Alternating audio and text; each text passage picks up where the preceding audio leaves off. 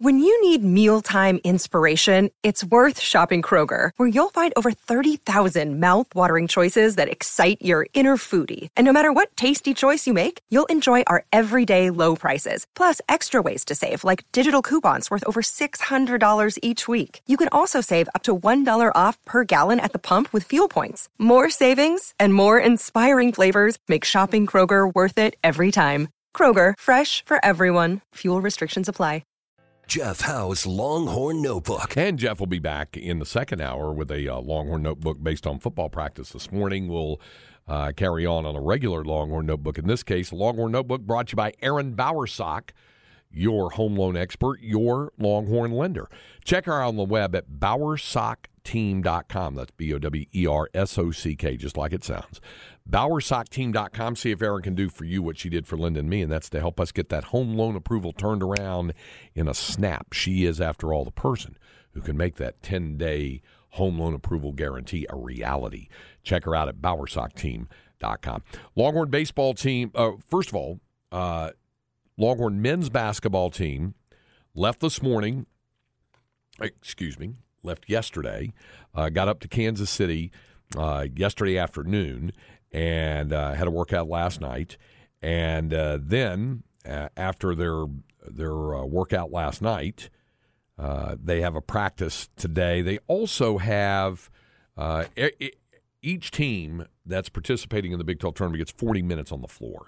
And the day before they're playing or whatever. So there's a 40-minute shoot around on the floor there for that. But they have another practice. In fact, they're going to the other practice, I think, right now at a nearby community college as they continue their preparations, and the coaching staff will be inside T-Mobile Center tonight scouting the 7 versus 10 matchup between Oklahoma State and OU.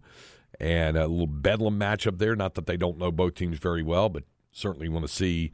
You know, when the Longhorns played Oklahoma State, they didn't see much of Musa Cisse, and he wound up being all Big 12, I think, second team. Cisse did not play in the first game. He did play in the second game, but didn't play an awful lot. He's had a back issue. And you heard Jerry Palm talking about it's an important, really important game for Oklahoma State for their NCAA tournament hopes to win this bedlam matchup with Oklahoma tonight. So the coaching staff will scout that one, and they'll get ready for the game plan tomorrow. Then they'll have a shoot-around on the floor.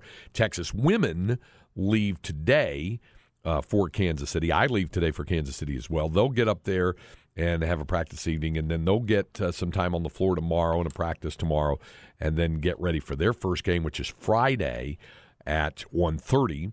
And Texas will play the winner of the 8-9 matchup between Kansas State and Texas Tech. And, of course, you'll hear that on 105.3 The Bat. Back to the men's. Very good announcement this morning. Rodney Terry named Sporting News Men's College Basketball National Coach of the Year. The first coach in Texas basketball program history to earn the Sporting News National Coach of the Year. It's presented to the best men's college basketball head coach in NCAA Division I competition. The honor first given in 1964, following the 63-64 season, presented by the Sporting News. And Rodney Terry is the Sporting News National Coach of the Year. A couple other numbers for you with regard to Texas and talking about this whole number 2 seed thing. And when Jerry Palm was on with us, I asked him the question, and we had somebody text in and said, could Texas wind up being a number 1 seed if they win the Big 12 tournament? And that was kind of the question I asked. Is there a pathway to the 1 seed for Texas? And it would probably have to include winning the Big 12 tournament, beating Kansas, because that would help a tremendous amount, in the tournament championship game, and then probably have some help whether Houston or Alabama or Purdue were to fall off. It would probably take something along those lines in order for Texas to rise to a 1 seed. I think they're probably going to be a 2, certainly a win tomorrow evening, and that's a 6 o'clock game against the Oklahoma State winner, which you'll be able to hear here on the Horn tomorrow evening. The winner of that, if Texas wins that game, I think they're locked in as a 2, no matter what they do the rest of the weekend. We're talking about a group that has 11 quad one wins. That's tied for the second most nationally. We heard Jerry mention the 15 quad one wins by Kansas, the most in the country. And through the games of just this past Monday, UT is one of 4 schools to rank in the top 20 in KenPom. It's Ken Pomeroy, KenPom, in both adjusted offensive and defensive efficiency. They rank 16th in offensive efficiency. For those of you who are wondering, when they get in their half court, they kind of stand around, they don't do this, they're playing a zone. They rank 16th in offensive efficiency, according to KenPom, 20th in defensive efficiency.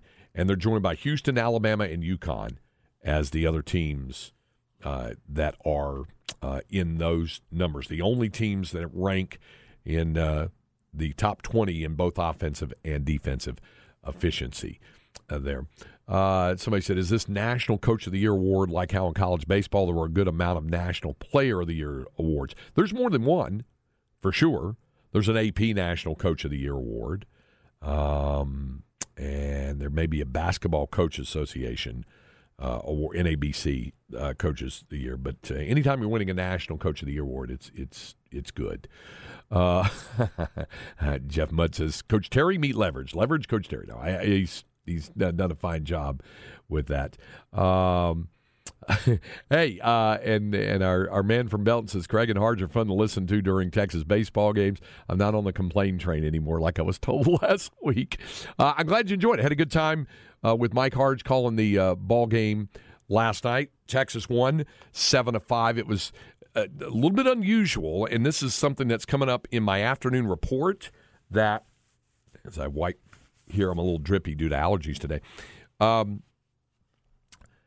There's that old saying that if you go to the ballpark, you might see something you've never seen before in baseball. If you go to a baseball game, you might see something you've never seen before.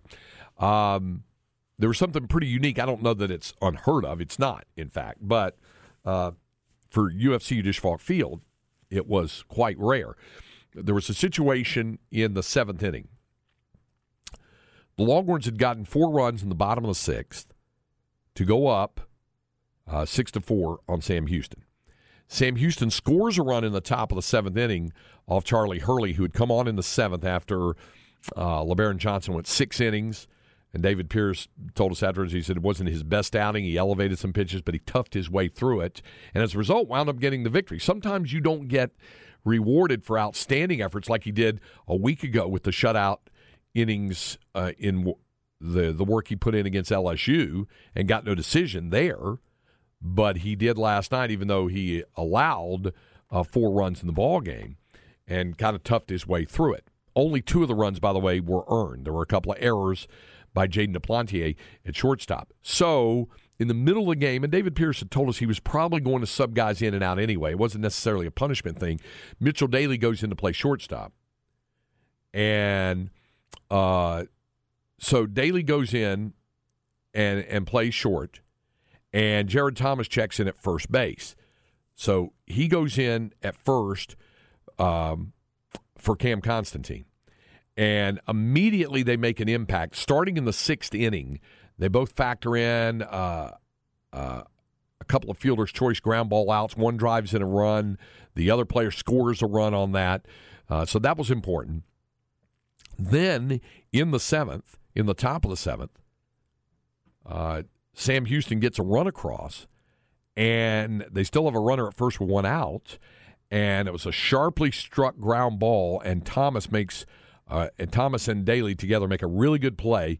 Thomas fields it, steps on the bag at first. He fires down to Mitchell Daly covering the bag at second. Well, of course, in getting the force out at first, you have to put the tag on the runner coming in. Daly did so. The umpire did signal him out, but then it got reviewed, and the call was upheld. So it was a 3-6 force out. It was really important there. Then in the 8th inning, Daly hits a home run. So both of those guys, contributed a lot. But in that 7th inning, they also had, in the bottom of the 7th, when Texas was batting, they had a situation where the Longhorns had Garrett Gilmet at first base. He'd drawn a leadoff walk. There was a ground ball then hit, and they go to second for one to start a 4-6-3 double play. Gilmet goes in the bag. They call him out. The throw to first goes wide of the bag and skips back. It looked like it rattled around the dugout area, which would entitle the runner, who was Peyton Powell, to second base. So they send him down to second base. Then they stop play, and they bring him back to first and say, no, you're not allowed that. Then they review it. Then they allow him to go to second base again. And then the umpires get together again and say, no, you got to go back to first. So it was like this yo-yo, and Peyton Powell is telling the umpire, he's telling the second base umpire, or the first base umpire, as he was going back, ordered back, well, that guy told me I could come, the second base umpire. So it was kind of goofy the way it worked out. That was one of the questions Mike Harge had for David Pierce after the game. What was the interpretation you got? What was the ruling? That was the goofy part of that, in addition to the fact that he was discussing the contributions that Jared Thomas and Mitchell Daly made to the rally, turning things around.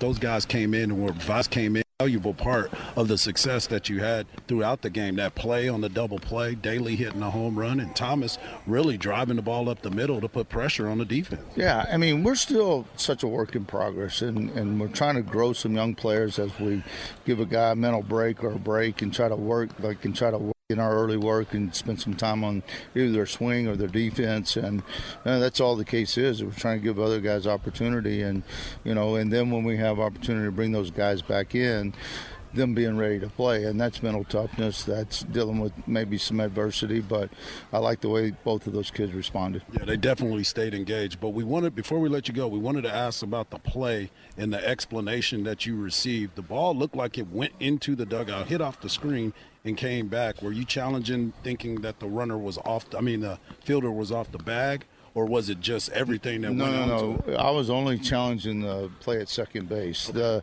The screen is, partially my fault, because I always say when it hits the back net, it's just going to drop in, and so it's going to be a dead ball. It's the first time in 7 years that it's actually come out.